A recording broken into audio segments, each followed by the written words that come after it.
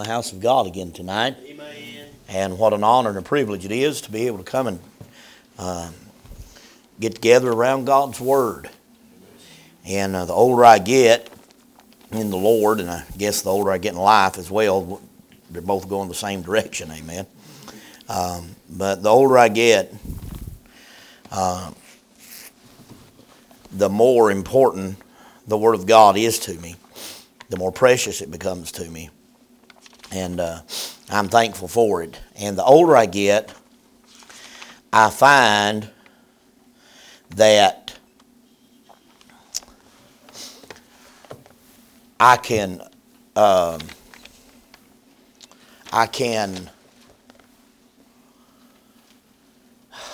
was trying to think how to say that and say it so it doesn't sound like it's going to sound, and there ain't no way of saying it other than just the way it sounds. But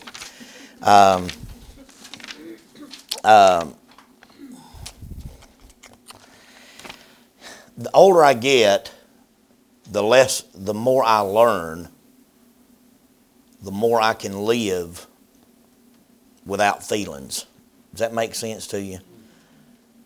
The older I get, I don't have to have. I love feelings. Don't get me wrong about that. I'm thankful for them, and the Bible tells us one of the dangers we have is a generation that gets past feeling the Word of God, and you got feeling the Spirit of God and the power of God moving. But I can sense the power of God moving without feelings. Does that make sense to you? And I don't want to sound like that I'm against feelings. I'm not against them at all, and I'm for them.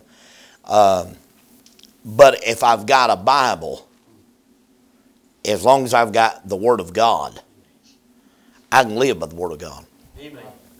And I may get to the place I have no feelings, but if I can read that book, Amen, and trust that book and believe that book, if I got feelings or not, don't change that book. yes, that's right. But now you got to be careful, because you got that dead head crowd that don't ever want any feelings, and they don't know when the Spirit of God's moving. They don't live by the Word of God, either one. And so you got to be careful of that. There's got to be a balance in that. Amen. You got one crowd, and all they want is truth. They want truth. They say they want truth. They don't want truth. If you preach truth to them, they get mad. But there's one crowd, all they want is truth. And then one crowd, all they want is spirit. But God said He's looking for people to worship Him in spirit and in truth. That's right. Amen. So I believe that, but you got to have a balance with that. And the older I get, the more that I am aware that I've got to have the Bible. And if I don't have the Bible, then I'm in trouble. And you be careful, because your feelings can lead you astray. But that Word of God's never wrong, and I have learned that in the last year more so than I've ever learned it in my life. And that is that no matter how you feel about a situation, the Word of God's always right. That's right, brother. That's true. Yes, sir. The Word of God is always right. Sir. Galatians chapter number 3. Galatians chapter number 3.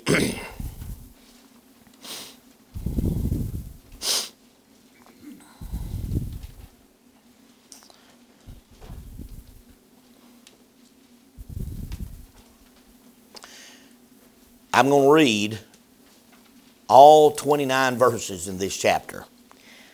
I'm going to deal with all 29 verses in this chapter, but I'm not going to deal with them expositionally or exegetically. I'm not going to go verse by verse through this chapter, but I am going to, every thought in this chapter I'm going to deal with tonight. And I feel this is very important. The Bible said, O foolish Galatians, who hath bewitched you that ye should not obey the truth, before whose eyes Jesus Christ hath been evidently set forth, crucified among you. And he's asking a question. This only would I learn of you. Received the Spirit by the works of the law, or by the hearing of faith?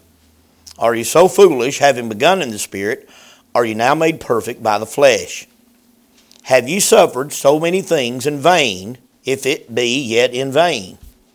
He therefore that ministereth to you the Spirit, and worketh miracles among you, doeth he it by the works of the law, or by the hearing of faith? Now, verse number 5, I got into a discussion with a man about this verse. And he said, what about Galatians 3:5? He therefore, we were talking about miracles. being worked in our day. And I believe there are miracles in our day, but I believe God does them. Amen. I believe God does them. I don't believe, if I thought Benny Hinn had the power to heal people, if I saw him today, I'd tell him he's the biggest hypocrite and the meanest man on earth. If I had the power in my right hand to heal folk, I'd go to the children's hospital and walk through the cancer ward and I'd heal folk. That's right. Amen. Amen. I believe that's right. Jesus, the Bible said, healed all that came to him. It didn't matter if you could see the disease or not see the disease. He healed them. Lame legs, lame hands, everything he healed. But that crowd never heals anything you can see. It's always something that you can't see. I got a bad back. Yeah. Amen. You're right. Somebody in this room's got cancer. Well, somebody in this room might have cancer. We might all have it. Well, I've been healed. Well, how did I know that? Right. See, Jesus' miracles were for signs. They were for signs. The Jews seek after signs, the Greeks seek after wisdom, but we preach Jesus Christ and Him crucified. So we're not looking for signs. Right. The Bible said that evil and adulterous generation seeketh after a sign. But there shall no sign be given them, except the sign of the prophet Jonas. As Jonas was 3 days and 3 nights in the belly of a whale, so shall the Son of Man be in the heart of the earth. That is the sign. Yes, that's right. The rich man in Luke chapter number 19 told Abraham, he said, Abraham, send Lazarus that he may dip his finger in water and cool my tongue, for I'm tormented in his fame. He said, he can't go to you and you can't come to him. I'm just paraphrasing. He said, you can't go to him, he can't come to you, neither one. He said, well, would you send him back to my father's house that he may tell for I have 5 brethren, lest they also die and come to this awful place, this place of torment. And Abraham said, they have Moses and the prophets, let them hear them. He said, nay, Father Abraham, but if one went of them from the dead, they would repent. He said, they will not repent, though one rose from the dead. If they hear not Moses and the prophets, they will not repent, though one rose from the dead. So Jesus Christ died, rose again in 3 days. For 2,000 years we've been telling that, and people still ain't believing. Yes. Which proves the point that Jesus made in Luke chapter number 16, verse 19 and following on the story of hell, that men will not repent, though one rose from the dead. Amen. Men will repent because God deals with them and they choose to follow the Lord Jesus Christ, or they will not repent. Amen. Amen. So in verse number 5, he therefore that ministereth the Spirit, capital S, he that ministereth the Spirit to you. The one who explains what's going on, the one who gives you the Spirit. Who is that? Who gives us the Spirit? Who gives us that? God gives us that. That's who gives us that. And worketh miracles among you. The one that ministers the Spirit works the miracles. Amen. That's what I'm not making that up. That's just what the Bible said. You know how I learned that? Grammar. That's how I learned that. That and with a comma, conjunction with a comma, ties those two thoughts together and said one is just like the other. That's a hillbilly way of saying it. Doeth it by the works of the law or by the hearing of faith? So does God minister the Spirit to us by the hearing of the law or by faith? By faith. He said, well, that's the way He works miracles, is by faith. It's not that if I've got enough faith, and then if you got enough faith, it's whether or not God has faith. And the Bible said, the Apostle Paul said, the life that I now live in the flesh, I live by the faith of the Son of God who loved Himself and gave Himself for me. He said, that's how I live my life. I live it by the faith of the Son of God. So that's the faith he's talking about in this text as well. Even as Abraham believed God, and it was accounted to him for righteousness. Know ye therefore that they which are of faith, the same are the children of Abraham. And the Scripture, foreseeing that God would justify the heathen through faith, preached before the gospel unto Abraham, saying, in thee shall all the nations be blessed. So then they which be of faith are blessed with faithful Abraham. For as many as are the works of the law are under the curse. For it is written, cursed is everyone that continueth not in all things which are written in the book of the law to do them. But that no man is justified by the law in the sight of God, it is evident. It's evident nobody was justified before God in the sight of God by the law. Nobody was. Nobody ever was. Right. Abraham wasn't justified by the law. Right. He was before the law. He wasn't justified by what he done. He was justified by faith. Yes. Faithful Abraham, okay? But that no man is justified by the law, before in the sight of God it is evident, the just shall live by faith. The law and the law is not of faith. You ain't got to have faith to know the law of God. You got 2 stone tablets. Right. That don't take any faith to believe that that's the law of God. For faith is if it is faith, then it's not of hope. But it is of hope, because faith is evidence of things not seen. Is the evidence of things not seen. It is the substance of things hoped for, the evidence of things not seen. We can see the law. So that's not, the law is not a faith. It never was a faith. It wasn't intended to be a faith. The law couldn't, and we're going to learn that, but the law couldn't give life. All right? The law is not a faith, but the man that doeth them shall live in them. So in other words, in verse number 12, the law is not a faith, it's not a faith, but the man that doeth them shall live in them. In other words, the man that in his heart, the law of God has been placed in him, when he lives his life, it'll look like he's trying to live by the law. He's not trying to live by the law. He's just living by the Spirit of God that's in him. And when he lives by the Spirit of God that's in him, that Spirit that wrote that law will line that man up with the law of God. Amen. Amen. Christ hath redeemed us from the curse of the law. Now, he didn't redeem us from the law. He redeemed us from the curse of the law. What's the curse of the law? Cursed is everyone that continueth not in everything that is in the law. That's the curse of it. You got to do it all or you're guilty of it all. Yes. But Christ redeemed us from that. Praise God. Amen. So that means that when the Spirit of God inside of us, as preached this morning, God has circumcised your inward man from your spiritual man, from your carnal man. He circumcised them and made them separate, put them separate from each other, gave you a new spirit. And so that in that new man lives by the law of God. He loves the law of God. He delights in the law of God. We delight after the law of God, after the inward man. That's the spiritual man. But the carnal man don't like the law of God. He's not subject to the law of God. The Bible said neither indeed can be. So he never will be subject to the law of God. Some people say, well, God's trying to fix me up. God ain't trying to fix you up. God's done with that part of you that is fallen and depraved. He's done with that in the garden. He's always done with it. God's got a new plan, a new man and a new plan. The new man is Christ in you, the hope of glory, and the new man is to get you out of this body, out of this fallen nature, and get you into a brand new nature that can, and a brand new body that'll match on the outside what's going on the inside. So he's redeemed us from the curse of the law. Inside, as a child of God, we want to do better than we do. If you're saved by the grace of God, you want to do better than you do. The Apostle Paul said it in Romans chapter number 7. He said, "O wretched man that I am, who shall deliver me from the body of this death?" I preached that here before. Yes. Who shall deliver me from the body of this death? He said, when I want to do good, he said, I find evil is present with me. He said, every time I start out to do good, there's something that hinders me from doing good. So there's an inward man always wants to do good. But there's a carnal man that never wants to do good. Your carnal nature has never wanted to do anything righteous and holy before God. Right. Before you were saved, you followed that natural man, and therefore you never done anything righteous or holy before God. Because of that, because you have a new nature that all it wants to do is righteousness and holiness. But the old man gets in the way. Yes. That's right. So Christ hath redeemed us from the curse of the law. What's the curse of the law? If you don't continue in all of it, then you're guilty of all of it. That was basically what he was saying. You're guilty of the whole law if you transgress one part of the law. But Christ redeemed us from that. So now we want to do the whole law. That old man don't want to do any of the law. And when that old man gets in the way and that new man and it collide and the old man has the upper hand sometimes, and he does, then what we have done is we have transgressed the law.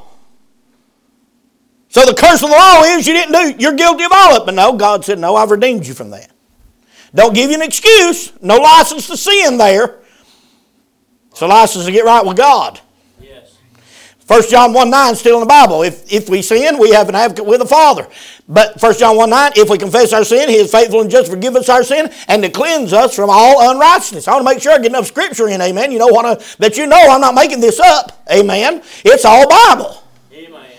Praise God. That's the reason I have, in the last number of years, I've always loved the Bible. Since I've been saved, I've always loved the Word. But the Word has become vitally important to me through my preaching and everything else in the last 5, 6, 7 years. I want God to use His Word, amen. And if God will use His Word, God can use me speaking His Word. And He can take my stumbling, stammering lips and take the Word of God and proclaim the truth of the Word of God. And no matter how I do or how I act or whatever it is I do while I'm in the pulpit, if I do good or if I don't do good in the pulpit, amen, the Word of God is still true. Amen. And it still has power. It still has the power to birth people in the family of God and to give Christians, praise God, victory. Amen. In the day and hour in which we live. Amen. So Christ hath redeemed us from the curse of the law, being made a curse for us.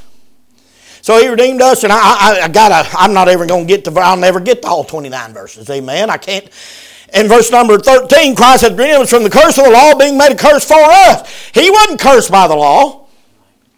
He kept all of it. But He was made a curse. Willingly.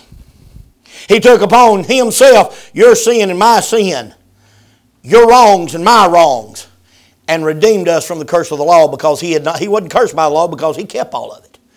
Right. He didn't have to redeem Himself from the curse. Amen.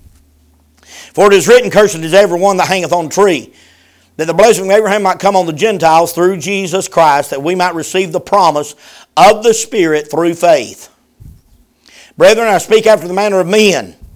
Now I want you to remember this phrase, though it be but a man's covenant, yet if it be confirmed, no man disannulleth or addeth thereto. Now to Abraham and his seed were the promises made. He saith not unto seeds, but as many, not as seeds as of many, but as of one. And to thy seed, which is Christ. And this I say, that the covenant that was confirmed before of God in Christ, the law, which was 430 years after, cannot disannul that it should make the promise of none effect. For if the inheritance be of the law, it is no more of promise. But God gave to Abraham by promise. Wherefore then serveth the law? He asked a question you didn't answer. Wherefore then serveth the law? Why did God give the law? If it's by faith and by promise, what do we need a law for? That's right. That's exactly right. That's what I was waiting on. For now to Abraham and his seed were the promises made. He said, not and to seeds as many, but as one, and to thy seed, which is Christ. And this I say, that the covenant that was confirmed before of God in Christ, the law, which was 430 years after, cannot disannul that it should make the promise of none effect. For if the inheritance be of the law, is no more a promise, but God gave to Abraham by promise. Wherefore then serveth the law? It was added because of the transgressions. Why was the law added? Why did man need the law? Because of the transgressions. Why? That sin might be exceedingly sinful. That we might see. Paul said, I had not known covetousness. I had not known covetousness. I had not known that I shouldn't steal, basically is what he said, and I'm having trouble recalling the verse. He said, I would not have known that I shouldn't steal, except the Lord said, thou shalt not covet. He said, the law told me that I shouldn't do that. That's the reason the law came, because of transgression. All right. Till the seed should come. This is very important. Verse number 19 is where I want to preach from tonight. Wherefore then serveth the law? It was added because of transgressions till the seed should come, to whom the promise was made, and it was ordained by angels in the hand of a mediator. Now a mediator is not a mediator of one, but God is one. Is the law then against the promises of God? God forbid. For if there had been a law given which could have given life, and what I talk about what salvation gives this morning, salvation gives life, verily righteousness should have been by the law. But the Scripture hath concluded all under sin, that the promise by faith of Jesus Christ might be given to them that believe. Again, them that believe. It sounds like we're talking to John again, don't it? Yeah. They're preaching the same doctrine. The Apostle John in John 1 talked about he gives power to them that believe on the name of Jesus Christ. He said the same thing. Paul said the same thing to the Galatian church. Verse number 23, but before faith came, we were kept under the law, shut up under the faith, which should afterwards be revealed. Wherefore the law was our schoolmaster to bring us unto Christ, that we might be justified by faith. But after that faith is come, we are no longer under schoolmaster, for ye are all the children of God by faith in Christ Jesus. For as many of you as have been baptized into Christ have put on Christ. There is neither Jew nor Greek, there is neither bond nor free, there is neither male nor female, for ye are all one in Christ Jesus. And if ye be Christ, then are ye Abraham's seed, and heirs according to the promise. Now, I'm going to pray, and I'm going to talk to you out of verse number 19 on one of the biggest words in the Bible.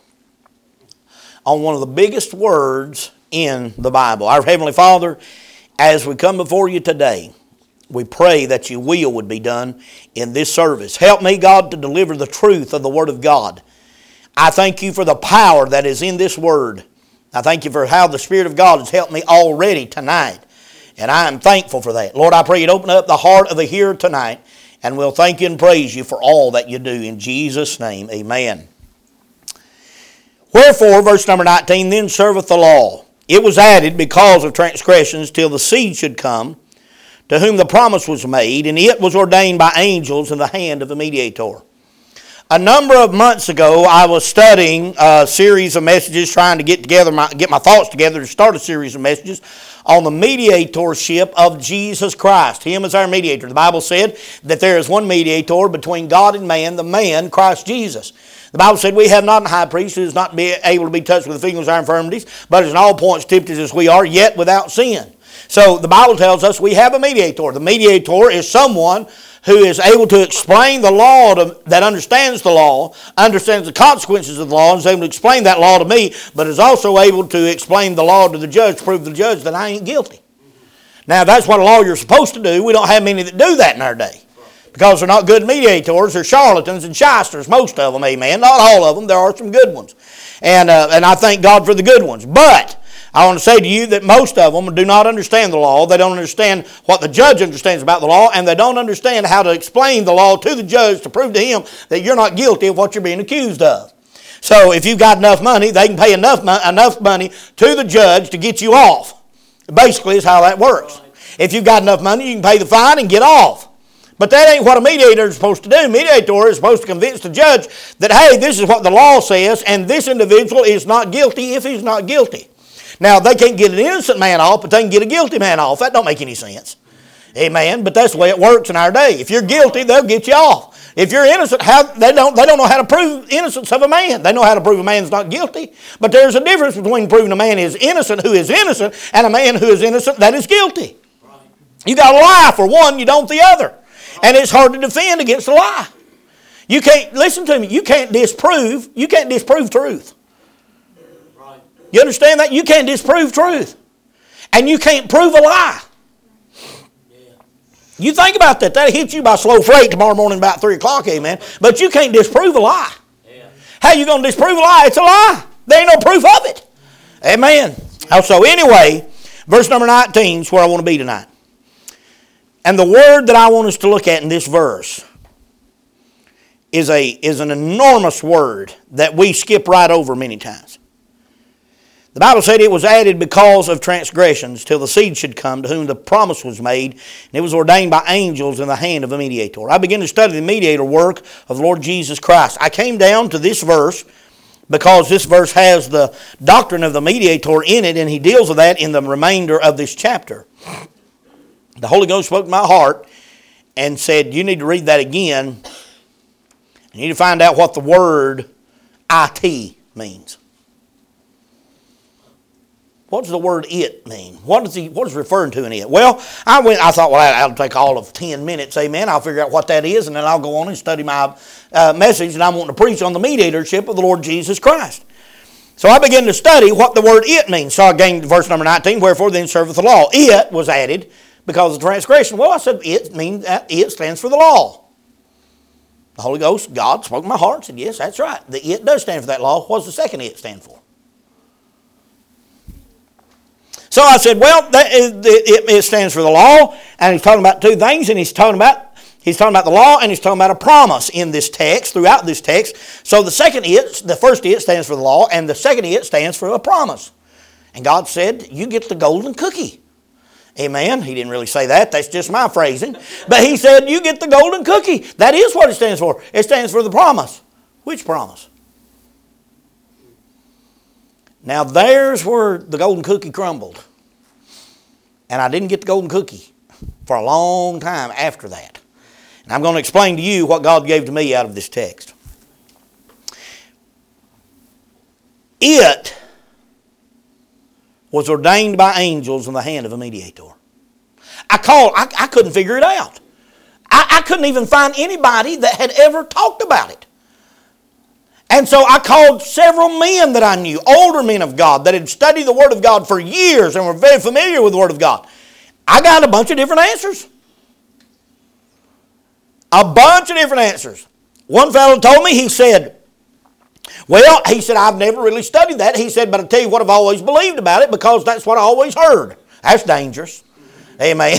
Yes, that's what I heard. How do you know that's right? Well, that's what the preacher said. Well, how do you know the preacher's right? Because he got it out of the Bible. How do you know he got it out of the Bible? Because that's what the preacher said. That kind of circular reasoning gets you in trouble after a while, amen. But what I'm saying to you is, one fellow said, well, I believe that had something to do with the law. Well, I knew that wasn't right. It couldn't be right. The law is the first it. It ain't the second it.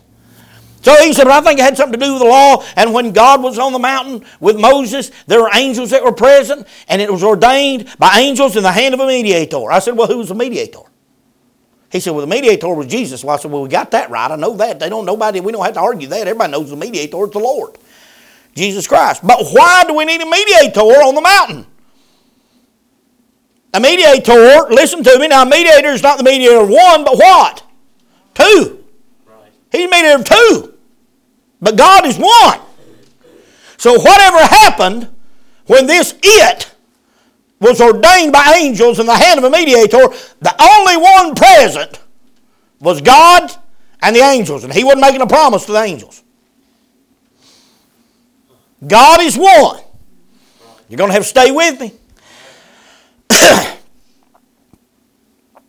So he's a mediator, is not a mediator of one, but God is one. So now so then I said, well, I got to find out what that word ordained means. Well, I know what ordained means, or at least I had an idea of what it meant. I have a better understanding of it now. But I talked this morning about my ordination, how that I was questioned on my doctrine and all of that. So I was questioned about that in my ordination service. You know what ordained means? You do know what it means. You don't know you know what it means, but you do know. Ordination of a man doesn't call a man to preach, does it? It don't make him a preacher. It don't empower him to preach. You know what it says? You know what it is? It's just a witness of that church that this man has shown evidence of the gospel ministry, the call of the gospel ministry on his life. And we're putting our approval on it. We believe we believe God's called him, and we put our approval on it. In other words, ordination is simply the witness of the church that God has done a work in this man's life and put him in the ministry. That's what ordination does. That's all it does. Puts that man under authority. Gives him the power, not the power, but the position that he needs to go out into the world and have the backing of the local church to go out and preach the Word of God. Whether it's a pastor or an evangelist, does not matter. A man is to be ordained. Right. So I said, what did the angels ordain? What does that mean? Well, that means that the angels were witness to this. The angels saw it. They saw what took place. And if you were to pin them down and call them into court, when God got done, when you got done, they would say, yeah, that's exactly, we saw this happen, and this is exactly what God's saying has happened. We saw it happen. We're witnesses to it. We ordained that. That's all it's saying in this verse. Now we got to figure out what they ordained. That's the it. And that's the one that gave me so much trouble, I had to figure it out. But the answer is in this text. And God is very good about that, about not leaving you. You can go throughout all the Bible, but you can find the answer right here in Galatians chapter number 3. Now, this is what you have to remember about the book of Galatians. The book of Galatians is a book that the Apostle Paul, of course God sent it by the hand of the Apostle Paul, but the Apostle Paul wrote the Galatian believers because the Galatian believers was made up of Jewish believers who had been saved by the grace of God. They had come out from under that old economy. And what had happened is they were in an economy where their sins, when they confessed their sins, they went to a temple or to a tabernacle. They saw animals sacrificed and blood shed. They didn't have to wonder if it was shed. They saw it shed. They knew that blood was shed. They knew there was a high priest because they seen him. He had on a robe. He had on a breastplate. He had 2 onyx stones on his shoulders. He had on the headdress. He had all of it on. There really was a brazen altar. There was a brass laver. There was a curtain that divided the holy from the most holy place. There was an Ark of the Covenant. They saw it. They'd been looking at it for thousands of years. Their parents had seen it. Their grandparents had seen it. They saw it. And God comes on the scene. Jesus Christ comes on the scene. And He takes all of that away. Because all it is a type and a shadow. And said, now you're going to have to believe by faith that there is a mercy seat in heaven and that your high priest Jesus Christ has made the sacrifice and you only have to do it one time. That's what he said. So, these Galatian believers, there's these Galatian believers that come in, these Jews that come in that creep in unawares. They say, well, you do. He does. He did make the final sacrifice, but you've still got to live by that law. He ain't done away with the law. You still got to observe the feasts. You still got to observe circumcision. You still got to observe all the days, the holy days, all the sacrifices. You still got to do all that. And Paul said, oh, foolish Galatians, who hath bewitched you, who hath turned you aside from the truth, that you should believe in the beginning that it is by faith, and now you're made perfect by the flesh, by the works of the flesh. He said, that ain't going. Why would you believe that? Why would you go back? So you have to understand that's what the truth he's trying to convey out of this book. He's trying to get them to understand they don't want to go back and don't have to go back under that Old Testament law. So, it was ordained by angels in the hand of mediators. So we've determined what that ordination is. It is that the angels are witness. The mediator is one, Jesus Christ. There's one mediator between God and man, the man Christ Jesus. There's one mediator, Jesus Christ. Amen. So, Jesus Christ was present as God and with God in John chapter number 1, verse number 1. In the beginning was the Word was with God, the Word was God, the same in the beginning with God, and all things were made by Him that was made, and without Him was not anything made that was made. So I kind of got that mixed up a little bit, but you get the point. He was there, He was God, He was with God, and He was God. So that's the reason Jehovah's Witness, you have such a hard time with them. They can't determine if Jesus Christ was God or not. Well, I can tell you He was God. How do you know? Well, because the Bible says so. Well, how do you know the Bible's right? Because the one who wrote it was there. Amen. Jesus Christ, the Word in the flesh, was there when it happened. I guess He ought to know. Amen. So Jesus Christ was there. So I said, well, Lord, I got a lot of different answers on it. I said, Lord, I ain't getting no help. I said, all this stuff people are telling me sounds good. But I got to have Bible. So if they're right, you're going to have to show me in the Bible where it's at. And there's where I started eating the cookie. So I began to study, and this is what I found out. This is what God said. He said, David, this is what I said in Galatians chapter number 3. Notice, he gives us the answer. It's amazing. He said, Christ hath redeemed us from the curse of the law, being made a curse for us, for it is written, cursed is everyone that hangeth on a tree, that the blessing of Abraham might come on the Gentiles through Jesus Christ, that we might receive the promise of the Spirit through faith. So I said, well, God, you're talking about the promise you made to Abraham. That's what you're talking about here. So I began to study. So I went back to the book of Genesis, and I began to study where God called Abraham out of there of the Chaldees. So He didn't call a righteous man out. The Bible said that he was an idol worshiper. So God called a man out to make a nation out of it, made a covenant with that man that He would give him a son and make him a great nation who was an idol worshiper. You say, Brother David, that's inconsistent with the character of God. No, it's not. Because the Bible said when we were dead in trespasses and sin, He loved us and gave Himself for us. So when Abraham was dead in trespasses and sin, He loved him. And He made a covenant with him, called that man out and made a covenant with him. Well, what covenant did He make Abraham?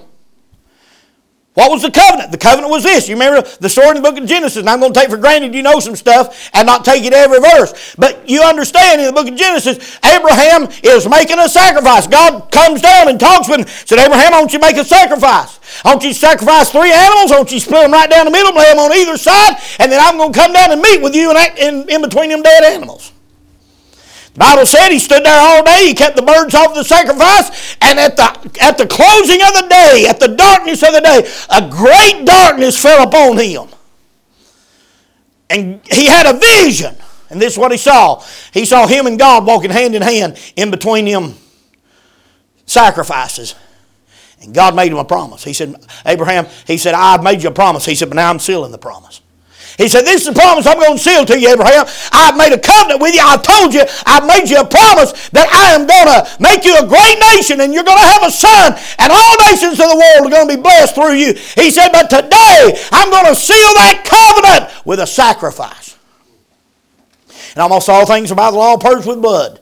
And without shedding of blood, there is no remission. Almost all things are by the law purged with blood. That means you're cleansed by the blood. So the covenant that God made with Abraham, God didn't need to be cleansed by that sacrifice. You know who needed to be cleansed? Abraham needed to be cleansed. God had to cleanse Abraham in the book of Genesis. He had to cleanse Abraham in that sacrifice so God could make a covenant with him. That's the reason he had to cleanse you. Because he had to make a covenant with you, but he couldn't make a covenant with a dirty vessel. So he had to clean you up so he could make a covenant with you. That's what he had to do with Abraham. And that's what he done. He cleansed Abraham with that sacrifice. And the Bible said he was a smoking furnace, walking back and forth in between that sacrifice. And God whispered, preached the gospel to Abraham right there, buddy. The Bible said he did. It said that God first preached the gospel to Abraham. That's pretty good, amen. You say, how do you like being a preacher? It's pretty good company, amen. God was a preacher and is a preacher, amen. I like it. Amen. What are you saying, Brother David? I'm saying God made a promise to Abraham. This is God's promise to Abraham. You're going to have a son, and all the nations of the world are going to be blessed in you.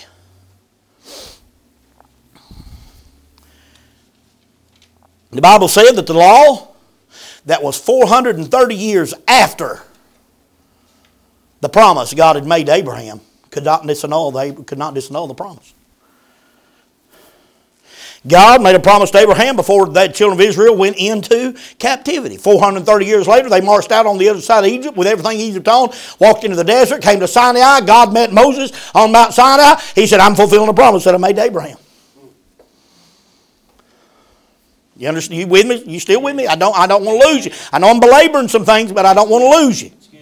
So this is what God said. God said, I've made a law because of the transgression, so you could see that sin was exceedingly simple, so you'd understand how bad sin is. I gave you my law. But that didn't disannul the promise that I made to Abraham. So this is what God said. God said, Abraham, I made a promise to you. I'm going to give you a son. And that son's going to be a great nation. And all the nations of the world are going to be blessed through you and through him. I said, well, God, so you're talking about the promise that you made to Abraham. God said, not exactly. He said, you need to read Galatians 3 again. So I went back to Galatians chapter number 3, began to read again. And this is what God said. Not to thy seeds, as of many, but as unto thy seed, as one. And that seed is Isaac? That ain't what he said. He said, I made a promise to you, and I made a promise to the seed that you would have, but that seed never was Isaac. Righteousness was never going to come by the law. And that's the promise God made to Isaac. Listen to me. He said, this is what I've done. He said, I made a promise to you, Abraham. He said, that promise is that I would give you a son. I would bless your offspring. I would give them this land for a nation, and I'll never violate that covenant. Now, have you studied the nation of Israel, the children of Abraham, Isaac, and Jacob? You studied the children of Jacob, those boys? Were they good, upstanding Christian men? Were they? I mean, they threw their brother in the pit and sold him, Joseph. They lied to their old daddy. They committed unbelievable atrocities against their neighbors around them. You study what they done to the Amorites and to the descendants of Shechem. I mean, and Jacob said, you have made me to stink in their nostrils. I mean, they were wicked men, these 12 men were. But this is what God said. He said, Abraham, look what he said in Galatians chapter number 3. Verse number 15. Brethren, I speak after the manner of men, though it be but a man's covenant. So this is what he's saying. He said, I made a covenant with a man.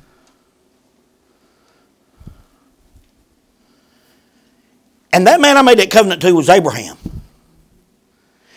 And I said, I will honor that covenant no matter what.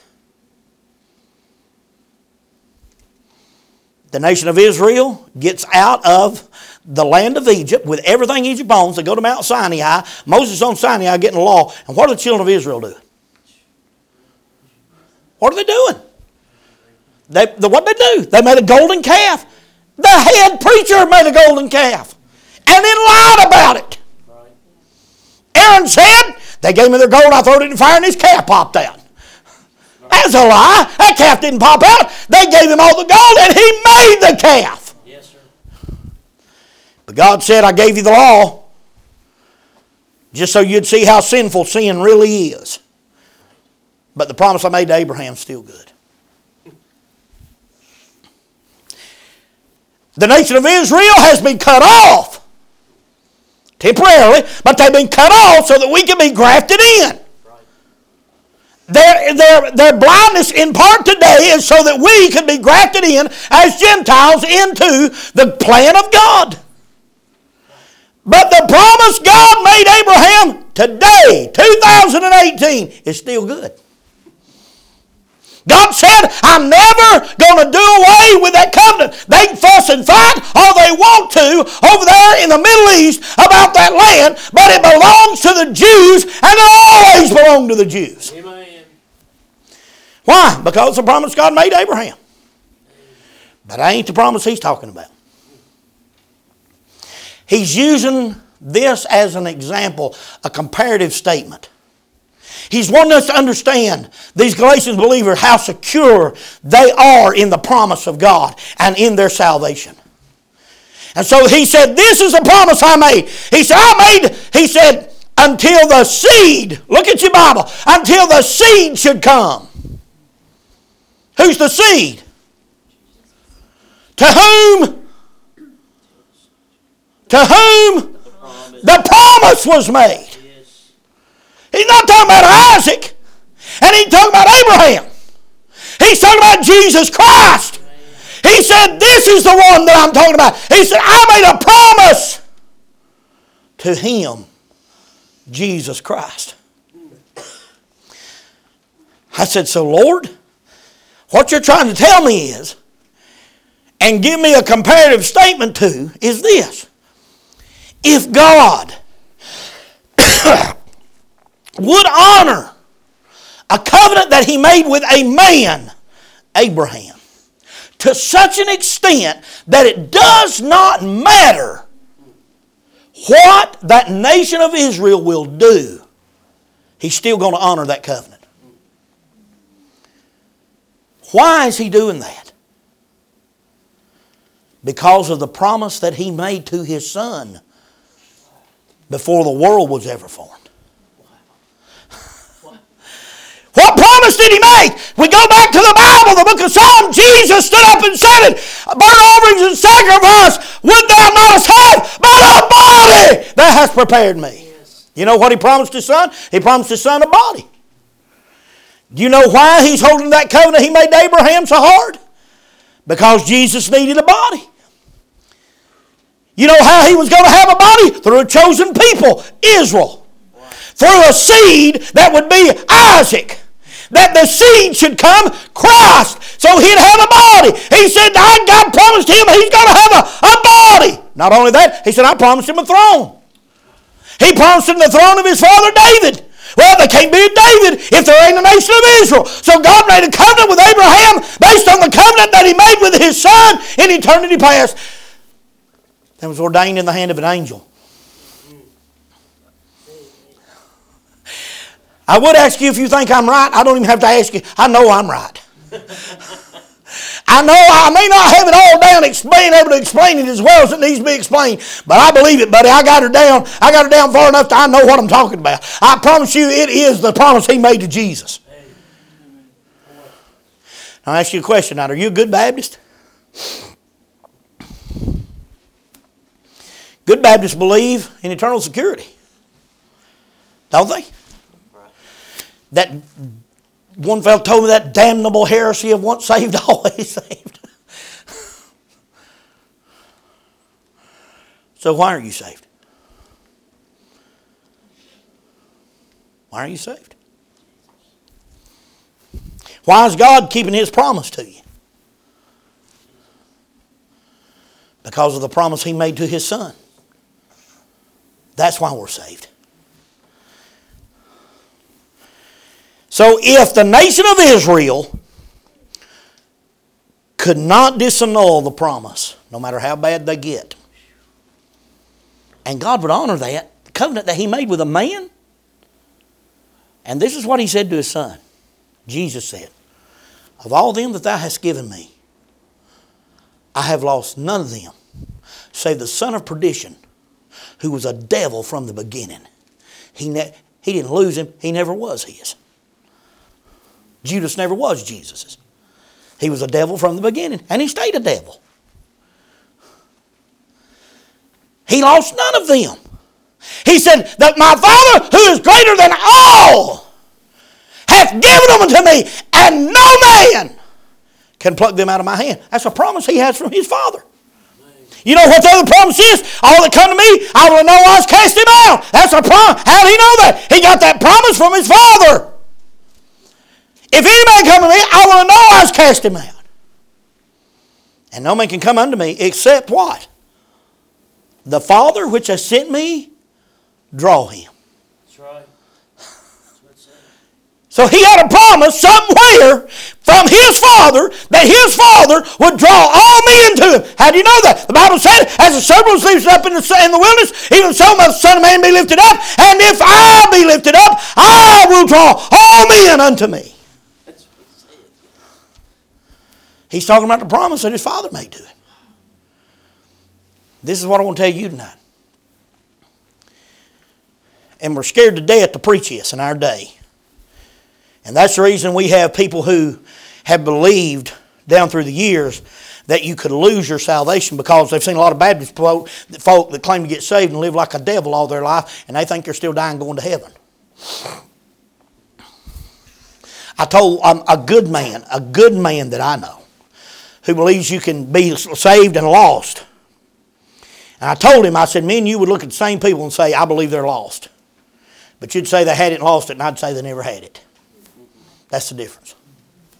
Why is that? Because my salvation, my security, all of that is not based on the law. That's right. The transgression, I've been redeemed from the curse of the law. The law, I may not keep all of it, but I've been redeemed from that curse. Amen. It's not based on the promise God made to Abraham. It's based on the promise God made to His Son. Right. Amen. And if God would keep the promise that He made to Abraham, a man's covenant, an earthly promise to an earthly people, He would keep that. Right.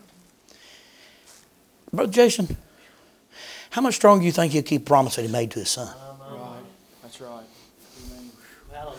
What are you saying, Brother David? I'm saying we're so saved, amen, it's pitiful. You can swing out over hell on a rotten grapevine tonight and you still ain't going to fall in if you're saved by the grace of God. Amen. Amen.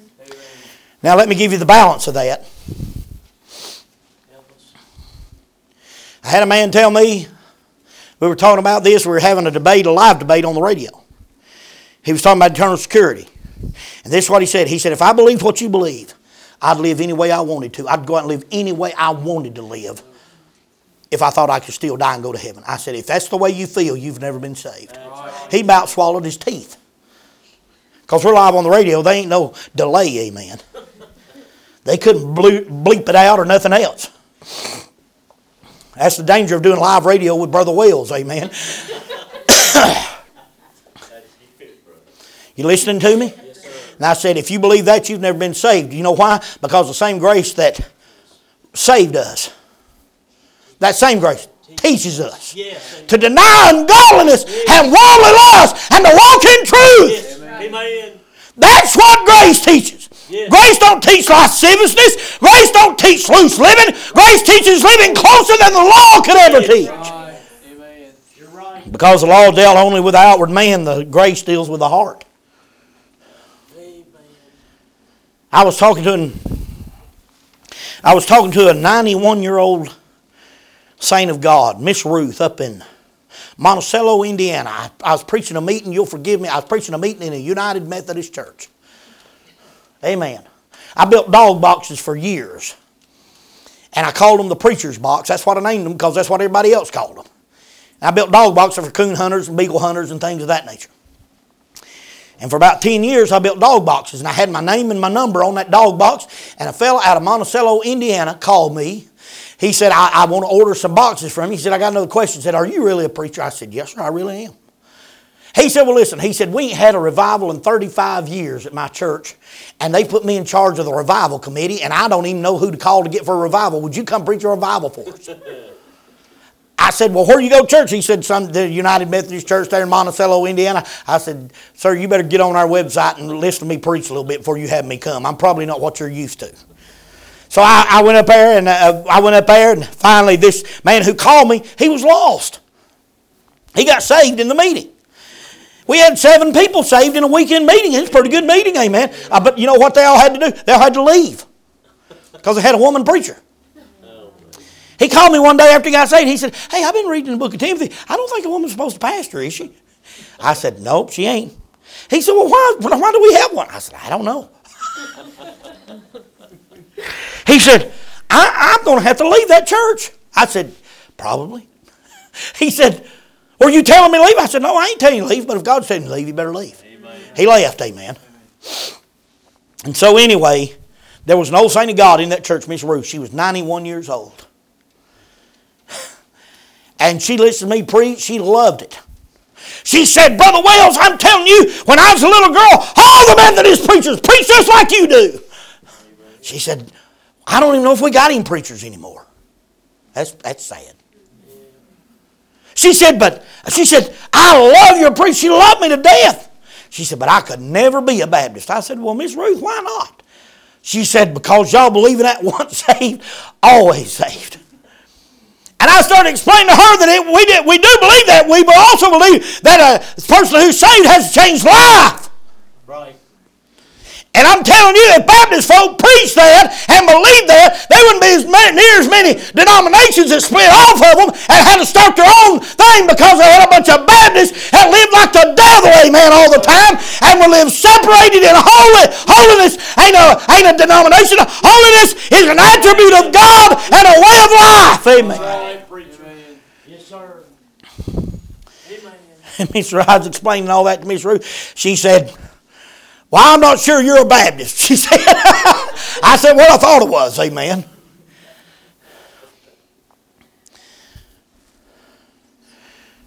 But our security is not based on a promise that God made to Abraham. It's not based on a promise that He made to Isaac. It's not based on a promise that He made to Moses. And listen to me, it ain't even based on a promise He made to you. It's based on a promise that He made to His Son. Now, that's my question for you. What sin could you commit after you get saved? What sin can you commit after you get saved? Any sin. That's right. Is that not right? That's right. You can commit any sin that you've ever committed. You commit that sin after you get saved. What sin could you commit then that would cause Him to renege on His promise to His Son? No sin. Why? Because we have been redeemed from the curse of the law. Amen. Amen. You say, Brother David, I'd be afraid to preach that because I'm afraid my people would go out and live wicked and ungodly in the sight of God. No. Can I go back to where we started? Yes, not if they talked to the mediator, they wouldn't. That's right. Amen. If they've been talking to the mediator, amen, he'll explain it to them. Yes. He's good at his job. Amen. He's a great mediator. It's amazing. The covenant of God and the covenants that God has made, with His Son and with us because of His Son are beyond our ability to comprehend and understand. But Brother Jason, he can take old country boy that don't know how to do nothing but measure roofs and give figures. That's pretty good smart. I don't know that I could do that. But he can take old country boy that don't know more than that and explain and mediate and explain the covenant of God to him. And him understand it perfectly and get saved by the grace of God. And he can take a mechanical engineer and explain to him, he'll understand it perfectly and get saved by the grace of God. Amen. He can take a 90-year-old man that's been all over the world, done everything, seen everything, and everything else, and mediate the covenant of God to him and explain it to him, and that man can understand it and get saved by the grace of God. And take a 9-year-old boy or little girl and mediate the covenant to them, and they understand it all. Amen. Why? He's a good mediator. Amen. And for 27 years, praise God, He's been mediating the covenant of God to me. He's been explaining the promises. Amen. That's what He's been doing out of this text. Amen. Amen. Galatians chapter number 3, always been in my Bible, and I couldn't tell you how many times I've read it. But I was reading it one day in that mediator. Praise God, Brother John.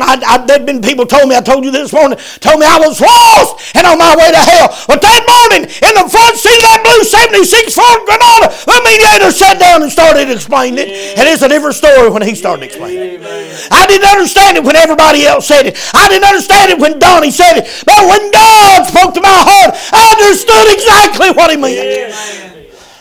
Amen. Hallelujah. And Galatians chapter number 3 been in my Bible all these years. I've read it and read it and read it and read it and read it. But I was sitting there that morning in my recliner reading through that text. You know what? The mediator sat down beside me and said, "Hey, Dave, you better read that again. I got something I want to mediate to you. There's something about this promise I want to explain to you. I want to explain to you another facet of the promise that I made to you. I want to explain to you a little bit about the grace that I've shown you." Amen.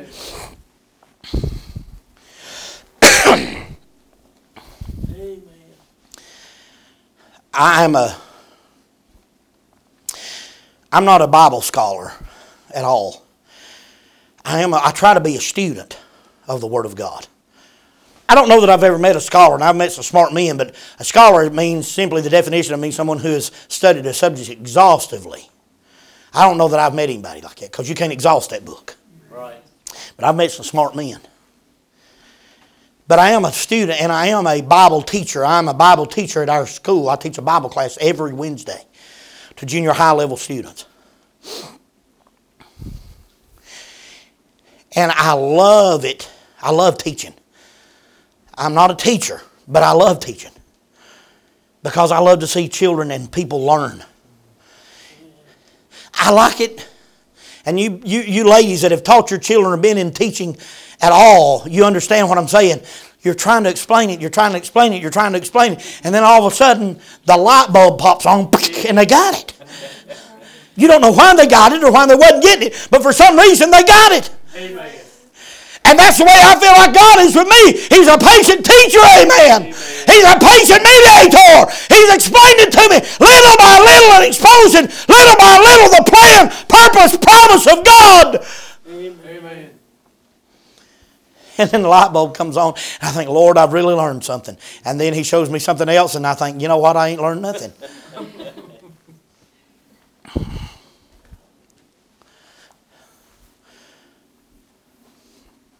But this is what I know.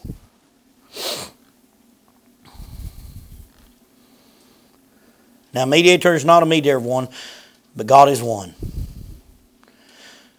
Verse number 21, is the law then against the promises of God? God forbid.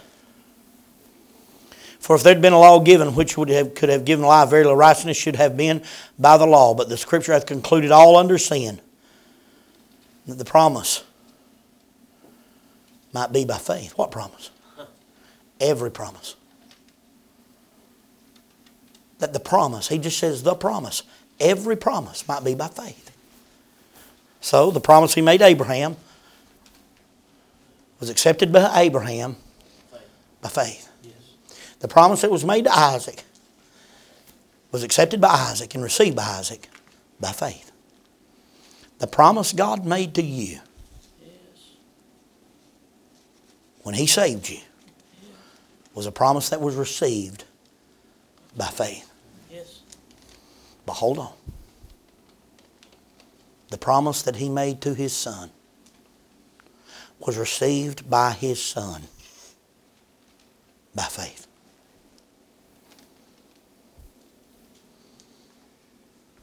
Do you believe Jesus Christ has faith? Well, the Apostle Paul said he did. Yes.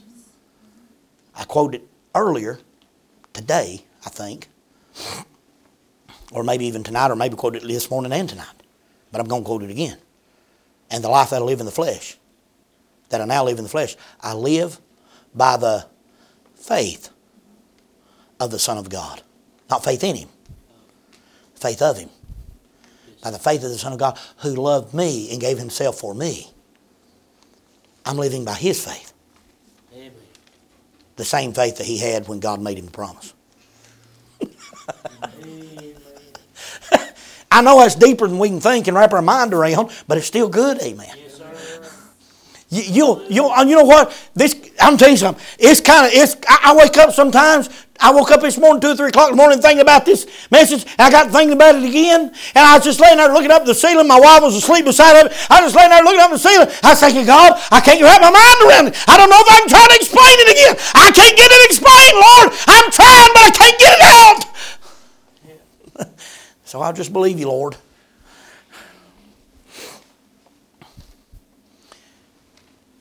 There is nothing you can do that could separate you from the love of God. That's what Paul said. That's right. There's death and life, things present, things to come, things in heaven, things in earth, things under the earth. Nothing can separate us from the love of God. Brother David, I'd be afraid to preach that because I'd be afraid that people would take that as a license to sin. Again, not those who have talked to the mediator don't think yet. Amen. Them who have the mediator, Jesus Christ, explaining the covenant of grace and God to them. They're not having no trouble Yes. with wanting to. What they're having trouble with, they're having trouble with worldliness in their life. We all have trouble with it. But we're fighting it. We hate it, every ounce of it. Yes, sir. I had a fellow last year that I've preached for many times, and I hadn't been back and don't know if I'll ever go back. But I was preaching, and this is what he said. He said, Brother David, your problem is you hate sin too much. I said, well, brother, I'll tell you something. I said, I do hate it, but I want you to know something. I hate it worse than what I see in my life than what I see in yours. I'm not near as hard on you, and I ain't near as hard on the people I preach to as I am on myself. I promise you that. And so I'll end with this illustration. My wife and I, we were talking today. I think we've been married February, it'll be 31 years. Praise God, amen. That's the grace of God.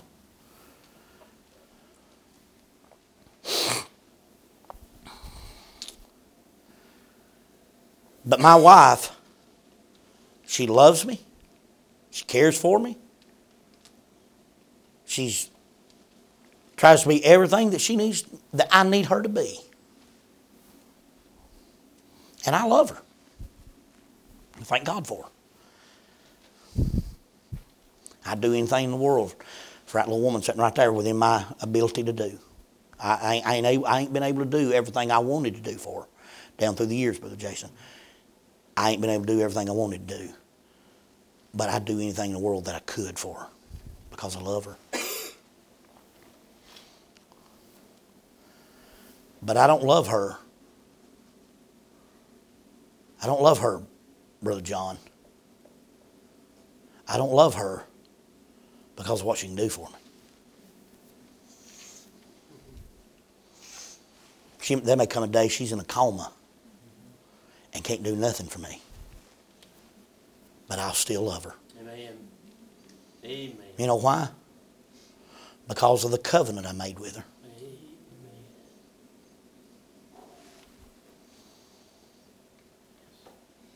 She may lose her mind. Don't even know who I am. She may turn against me completely. I may do that. I'm just saying from my example. It could happen to me. But mentally, she could lose her mind. But I'll still love her. Why? Because she's what she know. Because of what she's done? No. Because I made a covenant with her that I'd love her. I'll tell you something. The only example given in the Bible, comparative example, between Christ and His people is the marriage relationship of a man and a woman. And if you think that a man could love a woman like that, how much more does God love you? Right.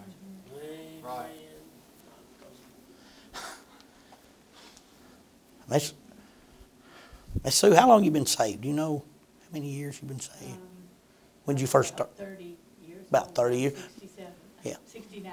Miss Lucy, how long have you been? Since I was 18. 18 years. And both of these ladies are sitting here tonight, saved by the grace of God. But I'm not going to say for sure, but I'd almost can say for sure. I'd probably say since you've been saved, you've probably sinned against God. Regretfully so. See, that's a child of God. Amen. Yeah, that's a child of God. Regretfully so. But He didn't just up and kick you out.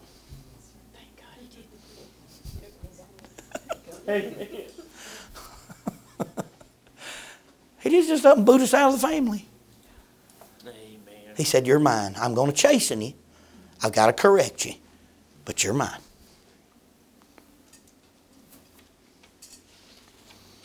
And the point I'm trying to get across to you is, God did not do that because He saw something good in you. He didn't do that for you ladies because that He saw one day you would be faithful and be in the house of God. He didn't do that. He said, I'm gonna just keep loving them and they're going to stay in my family because I made a promise to my son. And my son sitting right over there has been perfect and I love him. And everything he's done's pleased me. There ain't no way I can ever go back on the promise I made him. Amen. I don't know what kind of life you got, but the only kind of life God gives is eternal, everlasting life. Amen. Yes, sir. Does that mean that we have a license to sin? You know better than that. Right. You know what grace does? Grace don't give us a license to sin. You know what it gives us a license to do? Not to sin. Right. It don't give us liberty to sin. It gives us liberty not to sin. Amen. Amen. That's what it does. Yes. It gives us liberty not to sin. It gives us liberty to walk with God. That's all grace does. Grace gives all kinds of liberty. Sin gives bondage. I'll ask you a question tonight. You say, Brother David, I'm saved. Tonight, what we have discovered is why we're safe in that salvation. This morning I preached about salvation, giving your all to God. Tonight I'm talking about to you about what God's gave you as a child of God. Wow. Amen. It's amazing, ain't it? God. If I had a title for the message tonight, it would be this: Standing on the Promise. I've been singing that for the last couple of days around the house. Standing on the promises of Christ my King, through eternal ages let His praises ring. Glory in the highest I will shout and sing, standing on the promise of God. Standing on the promises of God, my Savior. Standing. I'm standing on the promises of God. Standing on the promises I cannot fail. When the howling storms of doubt and fear assail, by the living Word of God I shall prevail. Standing on the promises of God. Standing, standing, standing on the promises of God, my Savior. Standing, standing. I'm standing on the promises of God. Amen. Steadfast and sure. Fathers, we come before your throne.